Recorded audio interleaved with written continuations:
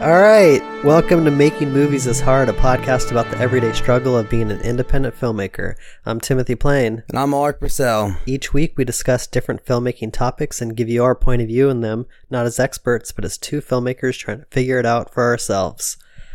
Yeah, I kind of feel like just hanging out today. Yeah, me too, man. I feel so unmotivated. I'm just like barely even alive. Well, I've been writing a lot, as you know. Oh yeah, nice. Right now I'm struggling with the ending of one of the things that I'm working on.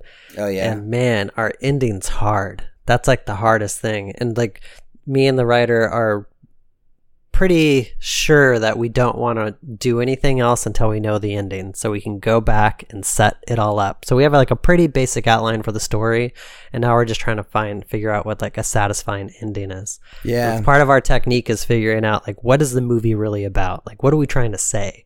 So that way the ending kind of feeds into that. Right. Yeah.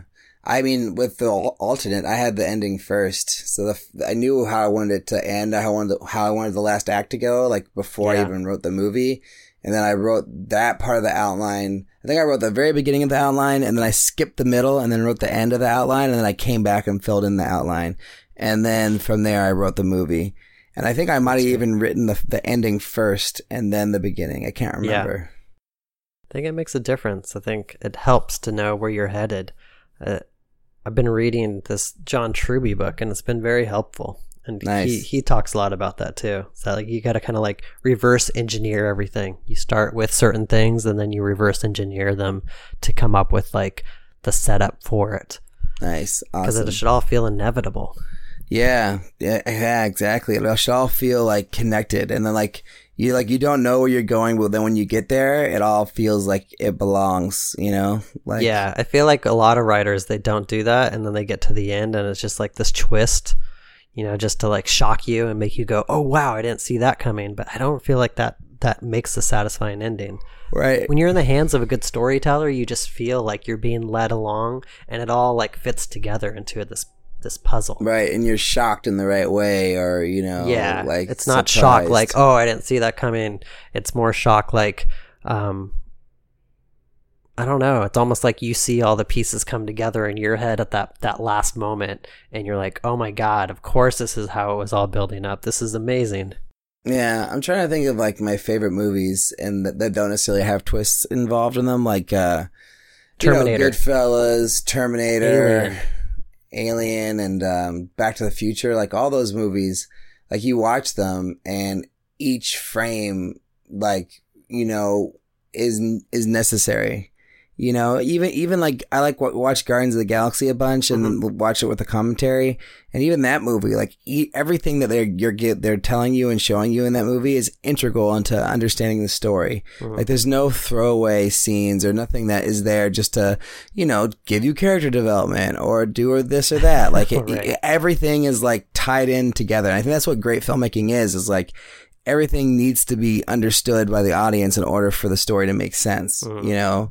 And I think that's probably what you're talking about, right? Is that everything works together.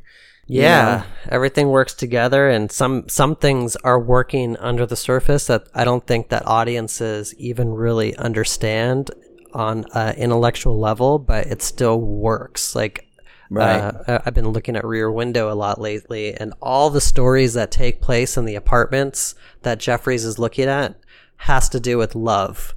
I don't think it's something that you intellectually think about when you're watching the movie, but I think it underlines like what that movie is about in a way that feels very cohesive. Like I think part of the reason that movie is so classic and well known is not just because there's like really cool set pieces and like it's a really cool plot, but I think there's this underlining theme of like of love and neighborhoods, and you know, like there's a whole bunch of like thematic elements in there that I don't think ever really get addressed by what's going on in the main story of him suspecting his neighbor murdered his wife, that I think really adds to that story in ways that most audiences just don't understand but feel it. That makes any sense.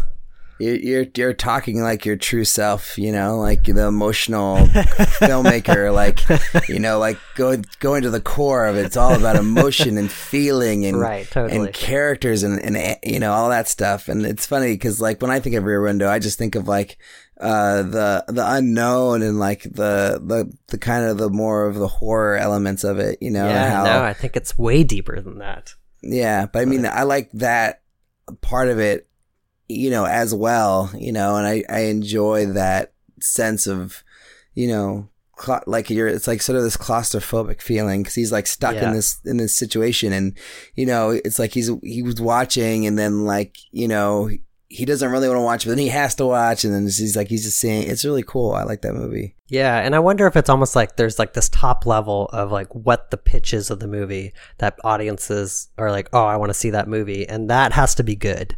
And then there's like the secondary level of like, what's the movie actually about?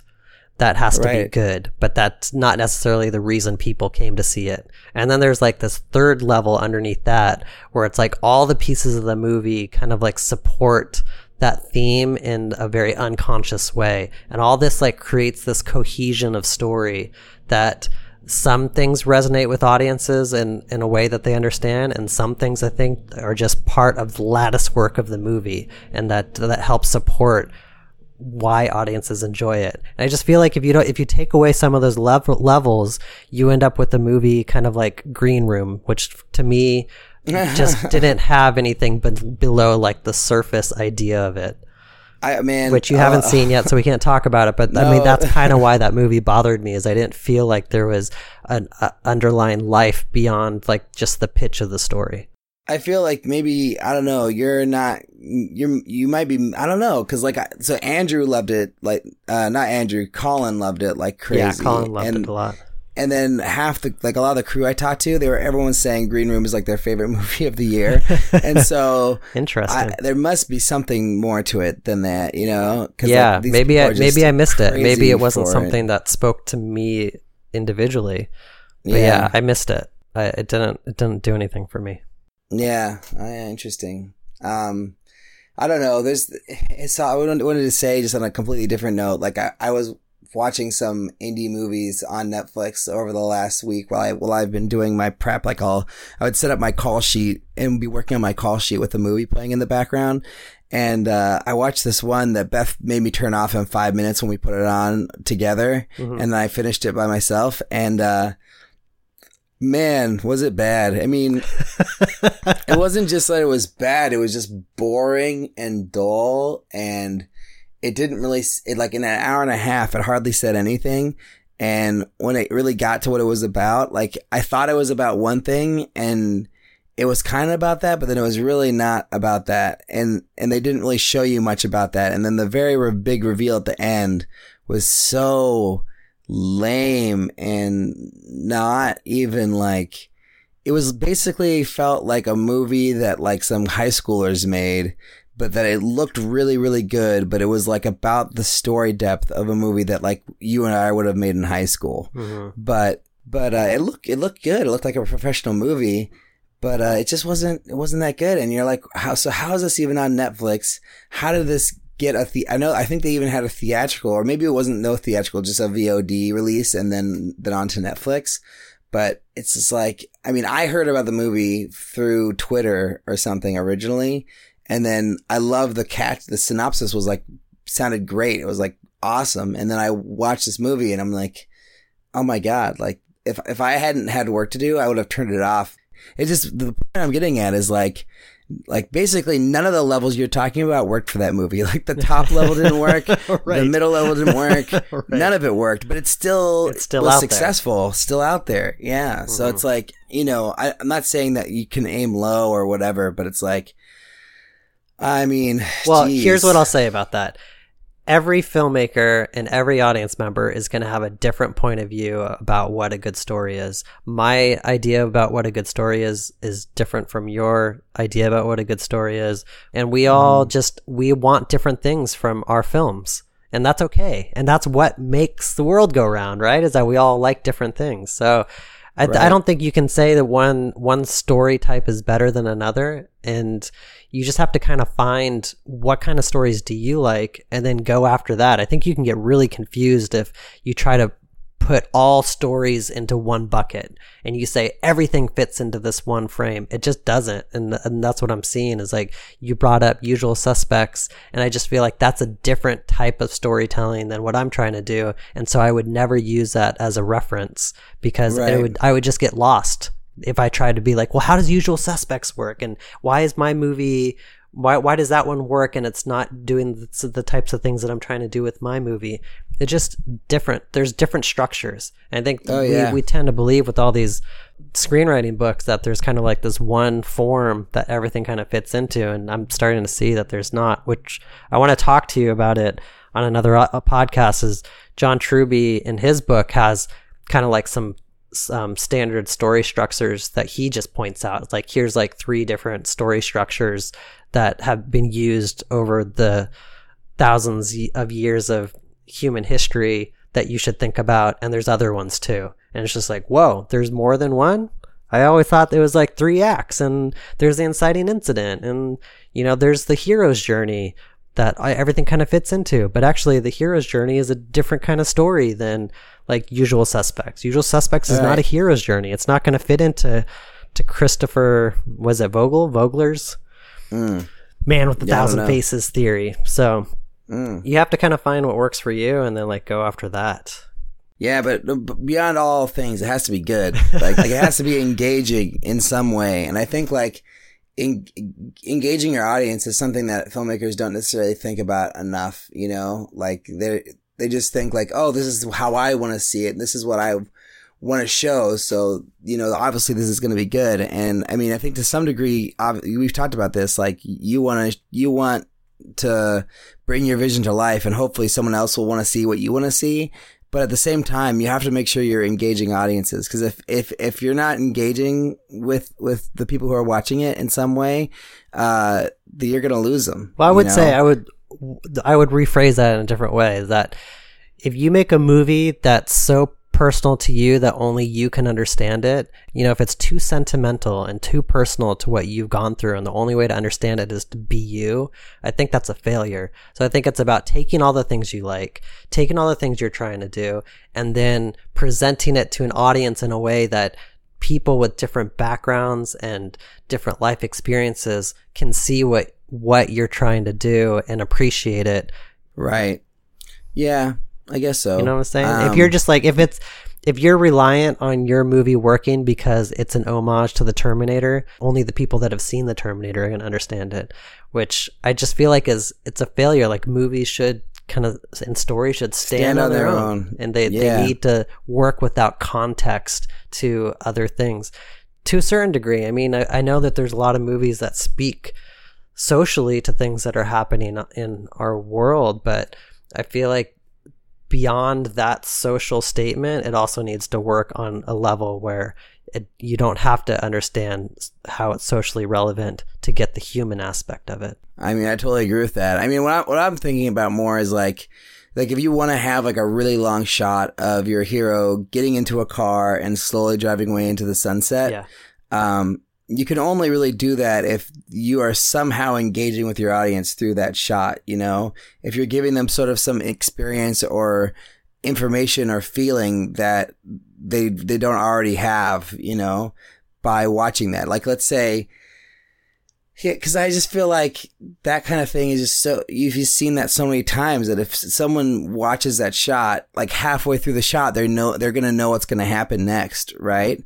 Because it's just something that we've seen over and over again. So it's not like saying you can't ever do that shot, but if you're going to do that, you have to be doing it for a reason. And you have to be somehow you have to be engaging with the audience in some way specifically, not just because, oh, I really like that lone cowboy driving into the midnight, on to the next adventure type of thing. Like, cause, no one cares about that. I don't think anymore. I know what you're saying. Right?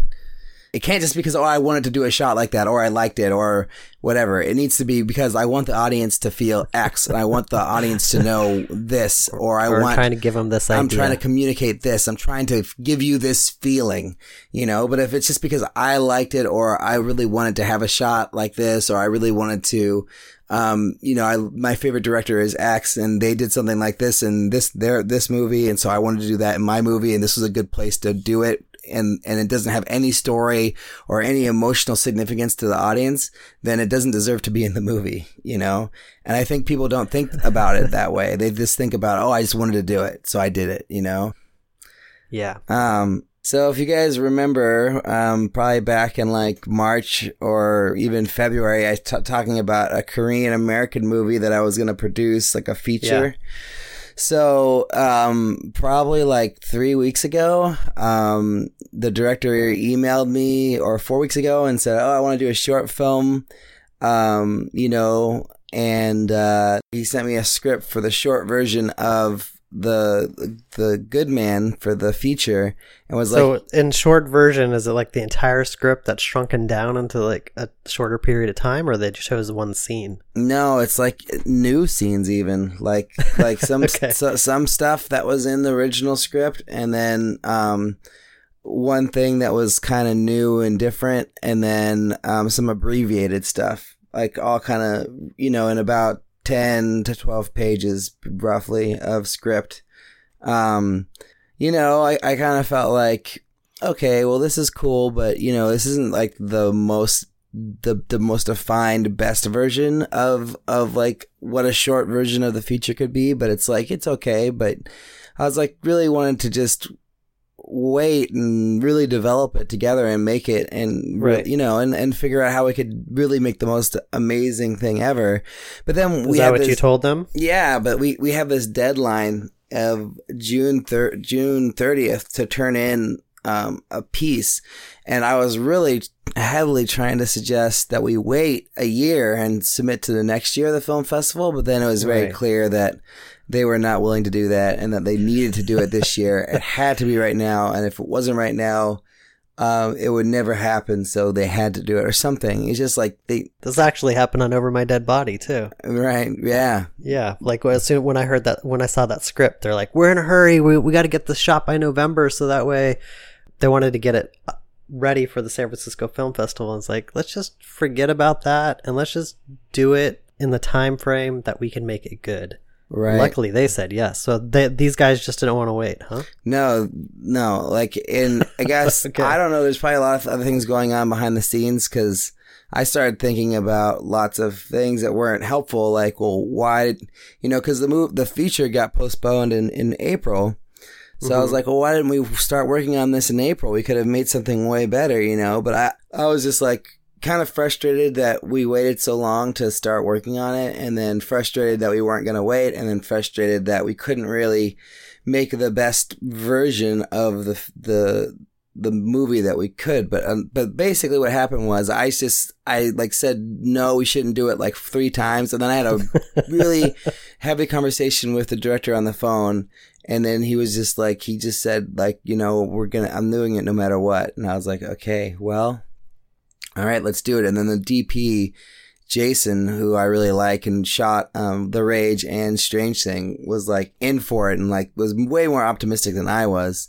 And so I was like, all right, I'll help you guys do it. And so we just did it. And like, I basically agreed, I think 2 Thursdays before we shot, like, so not last Thursday, but the Thursday before was like the day I officially agreed to do it. So and basically for the deadline of June 30th, you have a total of 3 weeks between pre-production, shooting, and post.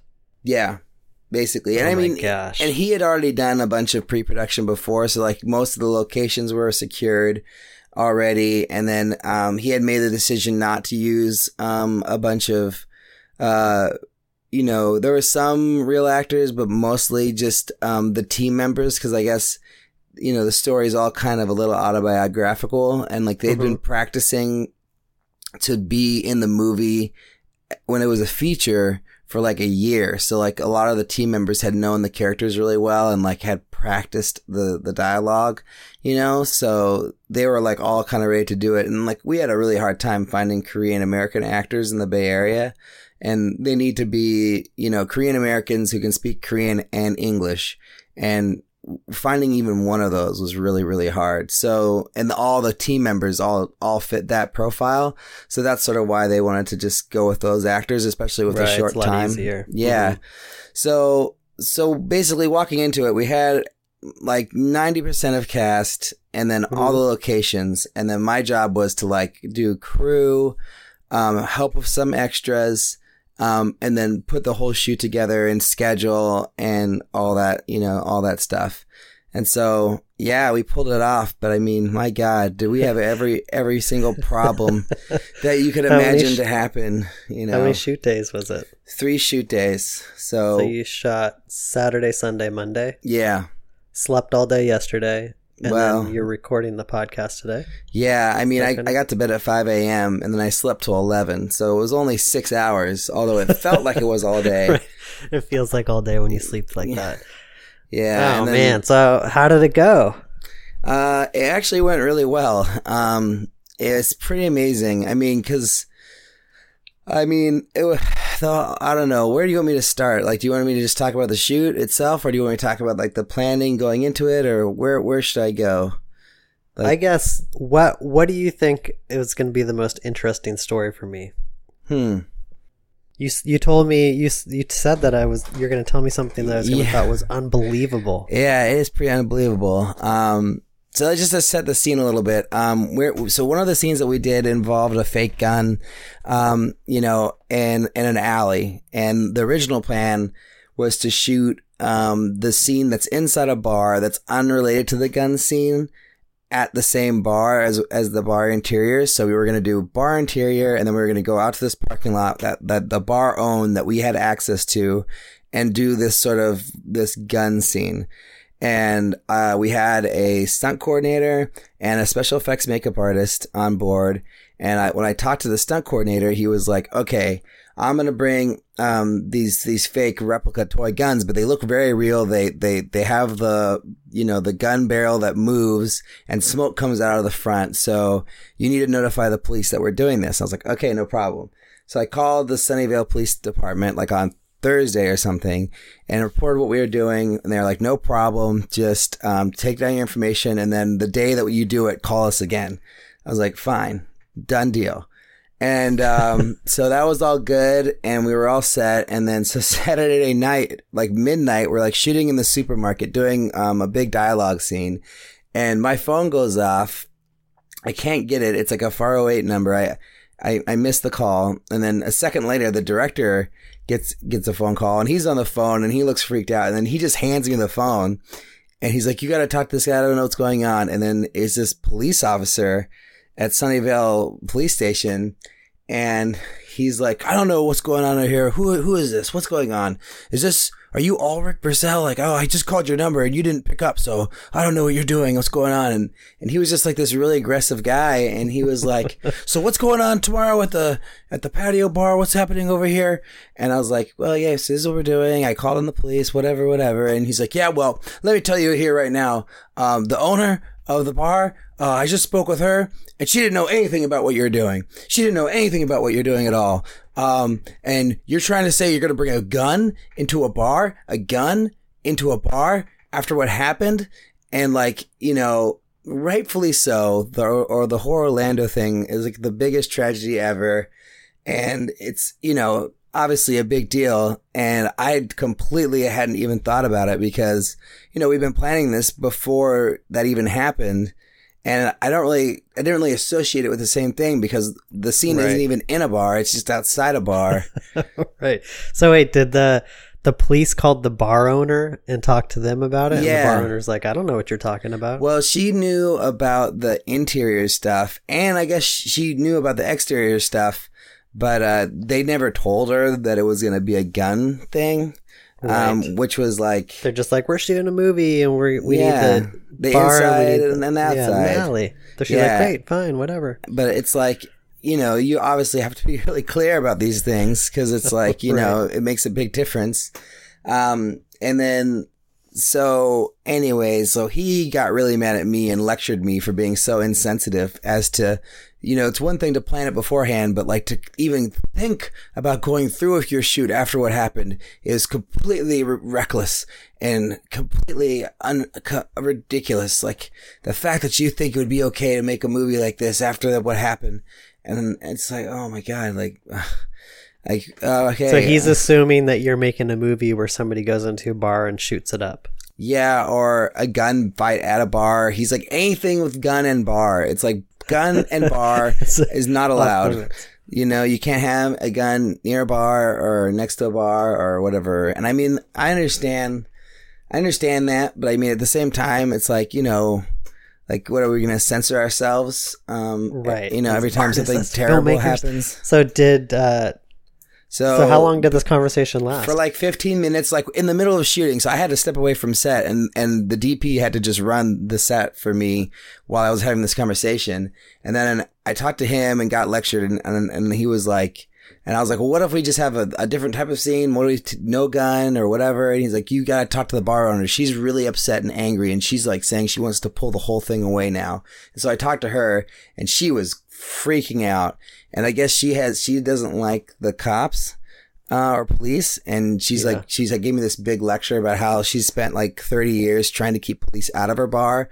And now because of us, like all these police are going to be in her bar and around her bar. And, you know, like she didn't want it. I was like, well, what if we just shoot the interior scene there and we don't even shoot the exterior stuff? She's like, no, too late now. Now we can't do anything. You guys have to just go away and not be around here. I can't have the attention. And so she basically, I was like another 20-minute conversation with her and she said she pulled out. So it's like 12:30 in the morning on Sunday or Monday. Mm-hmm. And we have to shoot at 1 p.m. the next day and we don't have a location. And we're in the middle of a shoot that I'm supposed to be running. But it sounds like had the bar owner been totally on board with what you guys were shooting, it wouldn't have been a problem. It wouldn't have been a problem. The police would have called and said, hey, we hear that there's going to be a shoot at your bar. There's going to be a gun involved. And then the bar owner goes, yep, that's right. It's all taken care of. We'll let you know if there's any problems. And the police go, cool. Thanks for letting us know. Yeah. All this guy, he probably would have lectured the crap out of her about how it's, you know, not, you know, appropriate and whatever. Unless she knew exactly what was going on and be like, oh, no, you don't understand. Right. They're not shooting people in a bar. Right. They're totally unrelated scenes. Right. And that's why I tried to say to him and he was like, just kept on interrupting me. I don't know. It was ridiculous. Anyways. So me and one of the producers at that moment, we walked around. There was a bar across the alley from the supermarket in this big plaza, like a bar that's like in a plaza and it's just like one door and to a completely blacked out, like old school dive bar. So we walk over there, we meet the bartender. She gives us the manager's information. And, you know, it's too late. She's already asleep, she says, but you can call her in the morning, see what she says. It probably would be okay. We look at the bar. It's like completely not what we were thinking or what the director wanted. And so basically it's like 1:30 a.m. and we're like trying to find like options to shoot the next day. So, you know, I got home at like 3 a.m. or 3:30. I sleep for like 3 hours and then wake up at like 6:30. And then I start like calling bars that open at 6, trying to like get, you know, some other backup options. And then when 8 o'clock rolled around, I texted the bar owner, or the manager at the one across the supermarket. And then after 3 text messages, she was like, yeah, you can. No problem. Come on in. I'll meet you guys there at 1. No problem. And they opened at 2. So the deal was we had to like, you know, shoot while they were open, but that was the same deal with the other bar. They opened at 11. So we had to shoot it in that bar open also. So, but you know, I was like, okay, all right, sweet. This is amazing. So it was like completely crisis averted. And then, I was like, you know, I can't not call the police. Like, I have to call the police to let them know what we're doing because we're in a parking lot that's visible from the street. Because I was scared that like the same thing would happen with. Of course. It's a different town, so it wasn't Sunnyvale, it was Santa Clara. And then the bar owner of the first bar said the Sunnyvale police were particularly a pain in her ass. So you know, I was like, okay, well, hopefully Santa Clara is easier. And I called them. They were like, don't worry about it. Just that sounds okay. Just call us tonight at 6. and let that shift know, and then we'll talk, and then we'll put it in, and if there's any concerns, we'll let you know then. And then, so the bar shoot was crazy. First off, we got in there. They were super great. The crew immediately started ripping things out of the bar, like taking the lamp out above the pool table off, and like moving the dart board machine, and like all these things. And everyone started to freak out. But then I was like, no, don't worry, we'll put it all back. And then they were okay, and they were cool. And so everything's going well. And then we just start to shoot around like 2:30 is like when we're getting our first shots off of this big dialogue scene. And we had like dolly track rigged around a pool table and this like fancy like intricate setup, and like basically the camera is like gonna go around the pool table and follow the actors as they play pool and talk. So it's like this kind of like intricate like thing that you had to like plan the timing. They had to know exactly where they were when they said each line. And then right at 3:00, all these one of the guys called them daylighters, just like these union construction workers basically, who like, start work at 5 and then like get off at 3 and then go directly to the bar after they finish work. And they were just like already a little drunk when they came in. And, it was really challenging to keep them quiet, because like they're like, we're usually the rowdiest, loudest bunch of them all, and like, but I bought them some beers and they were cool, and they were actually quiet during the take, and they're in the movie because the shot's pretty wide, so they're in the background the whole time. But yeah, it was kind of a odyssey, like keeping them quiet and controlled. And they're like completely harassing our female second AC, and just like, like, come on, baby, clap that board over here, and like, oh my God, guys, like, Jesus. But, in the end, the way that we dealt with it, it worked out really well, because we didn't offend them. We didn't like try to boss them around. We asked nicely. We bought them beers, and they were pretty cool. So we get out of there, and then this is the funny thing about the cops. Like, so at 7:30, so I call the cops. They said, "Oh, no problem, whatever." Same basically thing. We'll let the officers know if there's any questions. We'll reach out. And then at like right before we're starting to set up the outdoor scene, a cop comes at 7:30 and introduces himself, and then he asks like, "Do you have a permit with the city?" I was like, "No." He's like, "Do you?" And I was like, "We have permission with this supermarket. We have permission with the bar over there. And this is what we're going to do right here." And he's like, "That's fine. No problem, blah, blah, blah." And then like shake hands.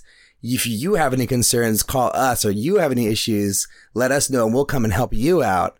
And then he drives off, and I'm like, oh, this is how it's supposed to go. This is amazing. And so like basically all like the worst fears were just, it all just worked out, That's great. It was just crazy. We also had an actor who left the project in the middle too, because we were trying to do a pretty tough, like edgy version of the end of the scene that wasn't written in the script, but that the director wrote like 3 days before we shot the movie. Right. And so as soon as he suggested the scene to the actress, she was like, "No, absolutely not. I'll still do the other stuff, but I'm absolutely not going to do that." And then after that conversation, she just never picked up her phone again.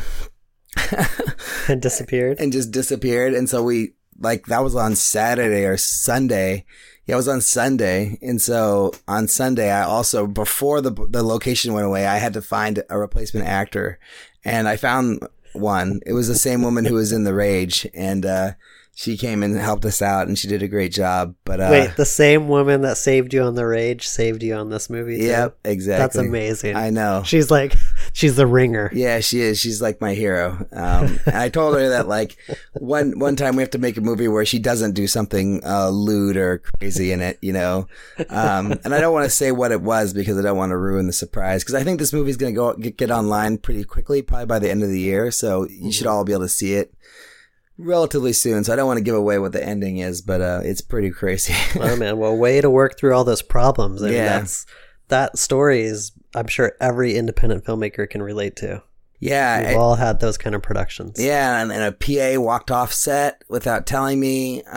So this is a little bit of a transition into one of our topics. Sure. Do you feel like because you guys didn't have enough prep, that's why a lot of these things happen? Like, in some ways, do you feel like you cut some of the corners that you would have normally taken on a project like this? Oh, I think it's more of the same problem that I've learned on The Rage and on other projects, where it's like, if I'm being told something, I shouldn't take that as truth. Like I need to have Why didn't you learn from this? I don't know. I'm just too trusting, man. You know, like I as the producer, I can't just say from another producer or another person who's involved with the film, if they say they have a location, they talk to the owner and it's all good.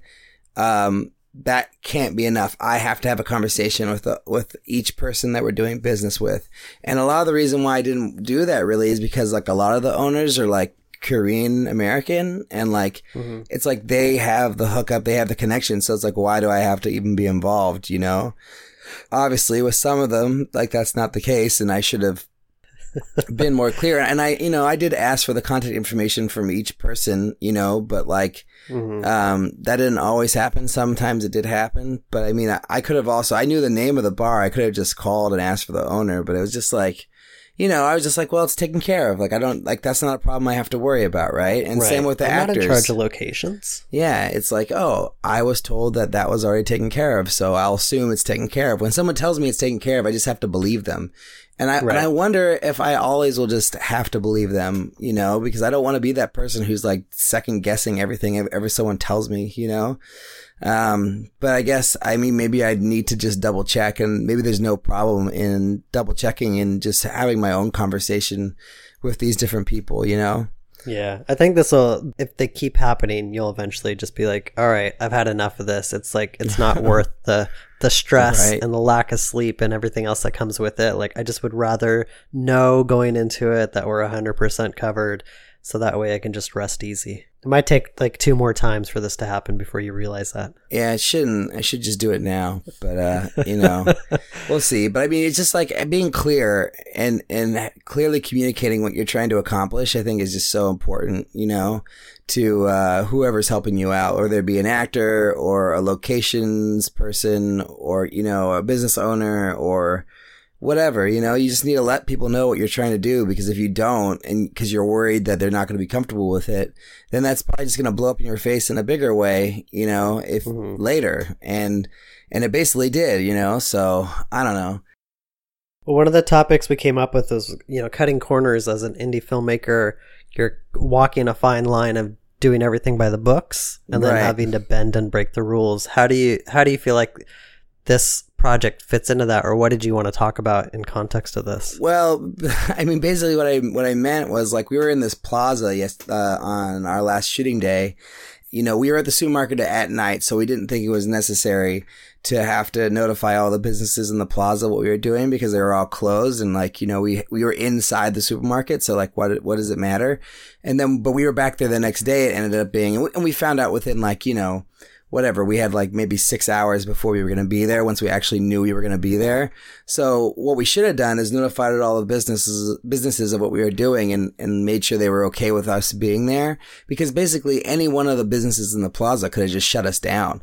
They could have just been like, oh, there's a film crew here. They're using my parking spots. They're, obstructing my business. They're, you know, they don't have permission with the city, like whatever, you know, anyone could have done that at any time, basically in the shoot. We didn't get clearance with all the neighbors, you know, in the locations that we shot in the neighborhoods, you know, so anytime these people could have done that. But I mean, just from us trying to be aware and sensitive to everyone around the crew, basically, I think that's kind of one of the reasons why we were able to cut that corner of like, you know, doing, you know, what are they like notifying? It's like, there's like certain forms, like you could go around with like the notification of production or whatever. Right. And you're supposed to do that like 2 weeks before, and then everyone is aware of it. And if they have any concerns, they can come to the production and they can let you know. And, sometimes you even collect signatures from, you know, residential people, like at a certain radius around the production, just so you have proof that they've been notified and that, you know, they can't call. Just makes it harder for somebody to shut you down. Exactly.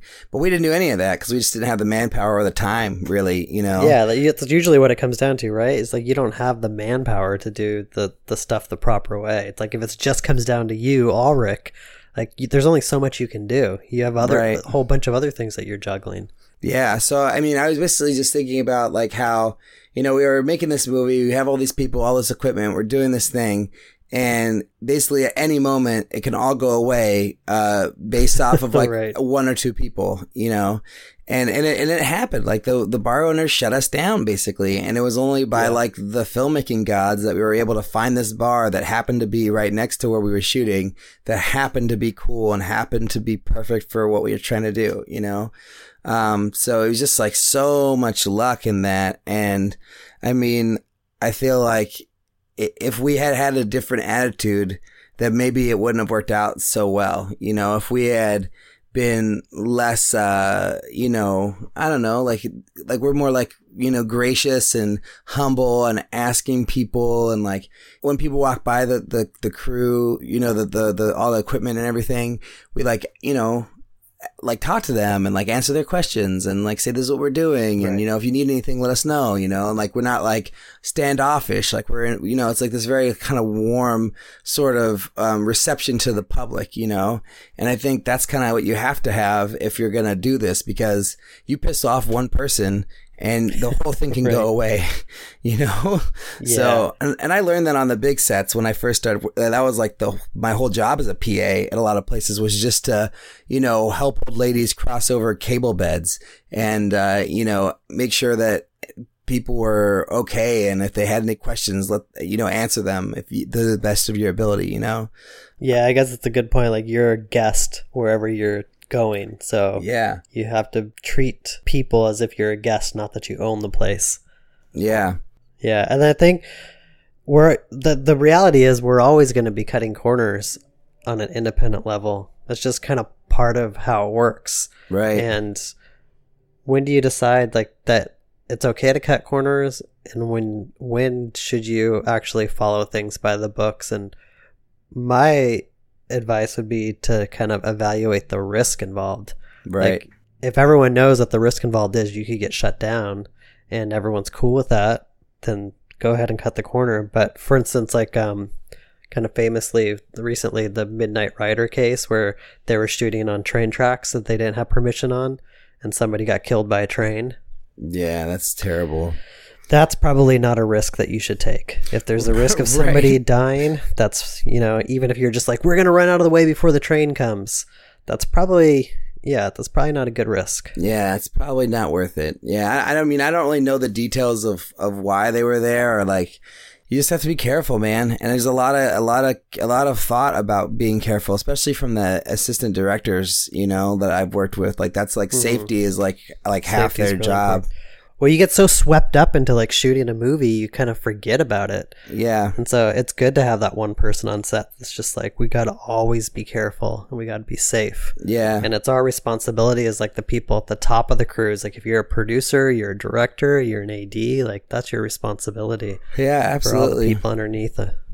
Yeah, and like, you know, that was a stunt coordinator was talking about that too. Like, just like, you know, if one of your actors that aren't a professional stunt person, and like you have them do a fall and they hurt their hand and they go home like with an injury, that just makes everyone look bad. That makes like the stunt coordinator look bad. That makes the producer look bad. The director look bad. Like everybody look bad. So like he was just like, we got to avoid any kind of injuries, you know, that we can. So, you know, and we didn't have anything like that happen, which was great, you know. I think even like what you guys did with the guns was smart. It's like whenever you're dealing with guns in an outdoor place, somebody could misconstrue what you're doing, could call the cops could show up, it could escalate.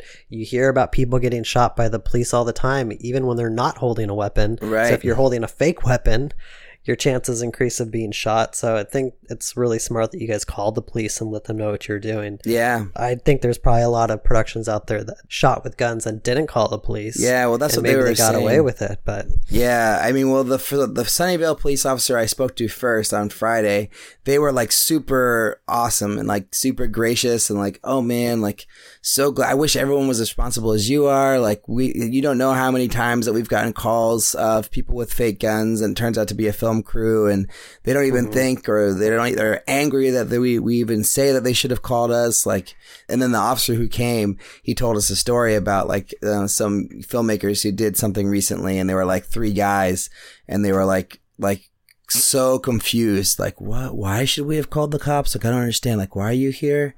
Like, it's just a toy gun. It's make believe. Why is it a big deal? And like, you know, he was like, I think us being aware of the problem was part of it, you know? And I mean, and I heard a story early on from another filmmaking friend of mine where they were doing something like that. They were like shooting a zombie movie. It was right after 9/11. So they were shooting a zombie movie right after 9/11 with some toy guns. And then I guess like a SWAT team came and like, oh geez, surrounded them, all pointing guns at them. Oh my gosh. And so everyone shat their pants and, you know, it all worked out. Obviously no one got shot, but I mean, yeah. So hearing that story, I was like, wow, gotta be careful, man. Can't take chances, you know? And then when you think about it, it becomes obvious. It's like, oh yeah, toy gun out in the public world where people can see it and call the cops. Or a cop could see it and freak out and like, you know, get on their A game and be ready with their gun. It's like, man, fuck that. Like, let's not even allow that to possibly happen, you know? Right. Yeah. And this whole luck and timing thing, I mean, I think it all goes hand in hand, you know, cause like if we weren't at that, you know, at that place at that weekend, like who knows, like maybe things would have turned out completely differently on a different weekend, you know, or the actor hadn't been available to come in and swoop in for us, like we would have been completely screwed, you know? Right. Well, I have a few things to say about luck and timing. One that's going along with what you're saying is when you see a finished film, I don't think you think about all the luck and timing that goes into that film being what it is. And for me, like the biggest one is like actor availability. Like let's say you're on the Hollywood level and you want to work with a certain actor. If they're not available, you're not going to get them. Or if you're like trying to cast like 4 name actors and you have to coordinate all their schedules and like 3 of them are available but one's not, but when the other one's available the 3 aren't, like you have to compromise and you have to sacrifice based off of the timing of what's going on at that time, you know? Yeah, absolutely. Most of the time when you see a finished movie, you think about the decisions being made on a purely creative level. Yeah. But I think so much comes down to timing too. And it's like when you're pulling a production together, it's like who's available to be your first AD, who's available to be your DP, who's available to produce it. Like all that stuff is based not just on who you want, but also on the timing of your production and that those people are available. Right. Well, that's why we always try to do low budget freebie projects in December or January, because that's when everyone's slowest. You know, yeah, like trying to do one in June is insane because it's like the busiest time of year for everybody. And it was really a challenge for me to find crew because of it. Like all the second ACs that we wanted were gone. All the sound people we wanted were unavailable or gone. And then, you know, half the other people we were really lucky to get, you know, so, yeah, I would just say like, yeah, timing's everything, right? Timing and luck. I mean, yeah. Like your story about losing a location and then finding another one so quickly. I mean, that's not always going to happen. Yeah, we got so lucky. But we got lucky there was a bar there. We got lucky that they were receptive. We got lucky that they were open to like you know, like open when we were there to like take a look at it. Like, I don't know, man. We just got lucky on a lot of counts. Yeah. And then when that movie comes out and people see that bar, the people that don't know the behind the scenes story will probably just think that that bar was chosen from a purely creative standpoint. And Right. either people will like it and be like, oh, that's so cool that they chose that bar. Like that bar works perfectly. Or they might be like, oh, that's a weird choice. I wonder why they chose that bar. It's not, they could have chosen a better bar. Well, it's going to look very intentional, and it's going to look, I think it's going to look like more of a pot, we made a good choice because we sort of adapted the scene for the bar. And originally it wasn't going to be a pool scene. Like they weren't going to be playing pool, but since this place had a pool table right in the center where they wanted to shoot, it was just like, okay, well, this is obviously where we have to shoot the movie, and they obviously have to play pool, or it doesn't really work in this bar, you know? And it ended up being fantastic. Over the last week, I've just been kind of thinking about like how much of success is determined by luck and timing.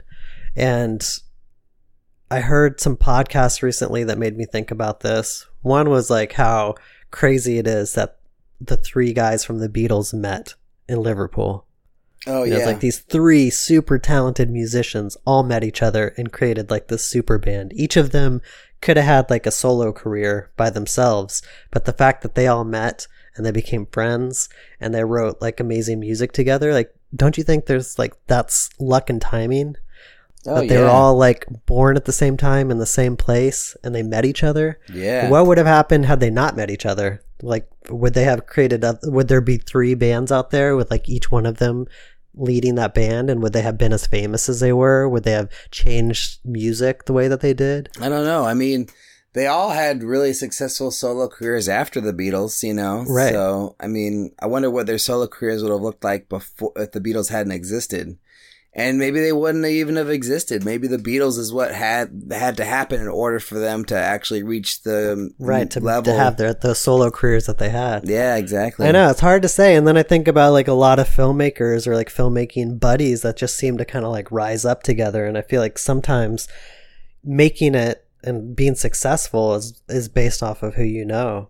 Or just being influenced by the right kinds of people. Like I keep thinking about like the early days of Pixar when they were trying to figure out Toy Story, and it almost fell apart. Like that movie died a few times, I believe, while they were making it. And like, what are the chances that the guys that were working on that movie were all there at the same time and just had like kind of the same ideas about how to tell stories and were able to figure it out? Like, had you removed any one of those guys from the equation, that movie may have never happened, and Pixar may never even be around. I think you make one change, right, and everything changes. I mean, that's what time travel movies have taught me, is that right. One the slight change. Effect. Yeah, exactly. I don't know. It's like I feel like sometimes there's probably people that are just as talented as me that might make it just because they happen to be in the right group of friends. There's probably definitely people who aren't very talented who make it just because they're in the right place at the right time, but you can also make your own destiny. Like, you don't need to rely on I don't know, like I used to think that, oh yeah, like everyone that gets places are from connections or whatever and all that stuff. And I mean, a lot of things happen because of that, but I mean, you're living proof that that's not true. I'm living proof that that's not true. Because you didn't have anyone give you a connection to Goodby. I mean, you just got a job as a janitor, and then now you're like a lead producer. It's like I found that job on Craigslist. I wasn't friends with anybody. I wasn't related to anyone. I just happened in there, and then I proved myself enough that I got the opportunity to produce and now direct some stuff. There's always going to be people who are more, have more fame or more attention or whatever because of the connections, because of who they are, where they are, who they've met, like whatever. Family they're born into. Millions of things, the money they have, but that messes with me sometimes. Like I meet people who are rich, or I see, a story about somebody who's like wealthy who did this or that or whatever, or like you're around rich people and you're like, yeah, why can't my life be like that? Like, why can't I just like have a big security blanket to fall back on? Or why can't I just have, $1 million lying around to like, do whatever I want with, It's like, well, that's just not who you are. That's just not what you have, so you just got to make do with what you got. I think that's a good point. These are things that you can't control. Right. That's why it's called luck. Right? Because it's not something that you have control. It's either you're lucky or not. But it's not. That doesn't mean that there's not going to be any chance that you still can succeed in that career. If it just means that you're going to do it in a different way. Yeah, exactly. I mean, I think you just need to just keep on just going after things and putting yourself out there. I think that's probably the most important thing, is just to be vocal, to ask, and to just do it, make it happen, like don't be afraid to approach the big actor that you want for your movie, even though you haven't really made any movies, because, you're probably not going to get in contact with them. You're probably going to get shut down by their agent. You're probably not going to be able to reach them, but that does happen. Like, people do get their letters or get their projects to actors they don't know, and then they do agree to do them. Like, it doesn't happen all the time, but it definitely does happen. So you shouldn't let anything stand in your way from at least trying. There's no harm in giving anything a shot, really, right? You're so optimistic right now. Well, yeah, I don't know. I feel like I was so stressed out the last couple weeks. Like, ever since I agreed to do the movie, I've just been like feeling this huge weight of stress on my shoulders. And like now, after we shot, it's finally gone. And I know the movie isn't even turned in yet. It's not even done. And it still could not get finished in time. But for some reason, I'm just like feeling so much better about it because I just know that we'll get something done. Whether or not it's perfect, we'll have something to turn in by Tuesday. So yeah, I don't know. I think for some reason production is just stressful for me. And then it's stressful for everyone. And then post is like, it could still be stressful, but for whatever reason, post is 1,000 times less stressful than production is, no matter how stressful post gets. Well, I feel like there's way less variables. Like with the shoot, you have so many variables that determine what you're gonna actually put onto the film. But once you've shot it and you end up in the edit room, what you have is what you have. Right. You can't change the performance. You can't change the actor. You can't change the location. It's like, it's there. It's a tangible thing and it's finite. You only have so much footage. And so then you have time to think about stuff and figure out like how all those pieces are going to go together. Whereas I think while you're shooting stuff, you have time to second guess yourself and say, is this the right decision? Like once I've shot it, I can't go back. Right. So, and anything can go wrong at any time too on a production. Like any moment, your grip truck could get broken into, a crew member could get injured, a piece of equipment could break, an actor could freeze up and get sick and like not be able to perform. A person could get offended and go on a mission to shut down your production. I mean, there's all kinds of things that can happen. Well, while we're talking about post, what's going on with The Rage? So I have an editor and a sound designer on board on the project, and they've turned in one draft of The Rage, which is essentially the second cut. And, there was a lot of things I loved about it and a lot of things I wasn't super excited about, but like more positive than negative. And, there's still no sound design or music done, but that's being worked on right now. And so hopefully in the next couple weeks, I'll have the sound design and the music, at least one draft of that done, and then a revised cut. And then we can get closer to like finalizing it. But it's coming along. Weren't you editing yourself at one point? I edited the first round, and then, I just kind of wanted to see what someone else would do with it. Originally I was just going to find a sound person to take over, but then I found somebody who was interested in editing as well. So, and I could jump back in and do the next cut. And, maybe now that I have more time, maybe I should. But, I don't know. I'm kind of just curious to see what our editor is going to do and what kind of work he's going to put into it, and just wait. Cause I guess, I don't know. I was in a big rush before, but now I'm not really in a rush. But the producer / actor, lead actor is sort of like every week sending me text messages like, what's going on? What's going on? And I'm like, same as before. It's okay. Like, we're just taking our time with it. Like trying to make it great, don't want to rush it. Plus you're dealing with other projects that are coming up. Yeah, and now that I might have a full-time job, which is completely, who knows, I applied for 8 jobs, and some of the ones you were nice enough to send me some leads to some jobs, and I think I had applied to a couple of the ones you'd already sent me, and I haven't heard back from anybody. And I think the problem is, I don't look as good as on paper as I do as I actually am, I think. And then also my reel is really, really old. So when people find my reel, they're like, what the fuck is this? So right. I'm working on a reel right now for my, shooting and editing, I actually don't even have an editing reel. I just have a shooting reel right now, and it's really outdated. And my Game of Thrones interviews aren't on there, and my newer, fancier, better looking stuff isn't on there. So I think once I get that together, it'll be easier to get people excited. Yeah. Yeah. All right. So should I take us out? Do you have anything to share this week or anything? No, I don't. How about you? Not really. I just, when my movie's done, watch it. That's all. Yeah. Let us know. Well, maybe I'll have the editor cut a trailer together, a new trailer, because we have an old teaser for it. So maybe what I'll have him do is take the old teaser and the new teaser, and then cut it together and make something new, so we can have a proper like 30 seconds to 1 minute or maybe even more like little teaser of this movie. But we'll see. Anyways, thanks for listening, everybody.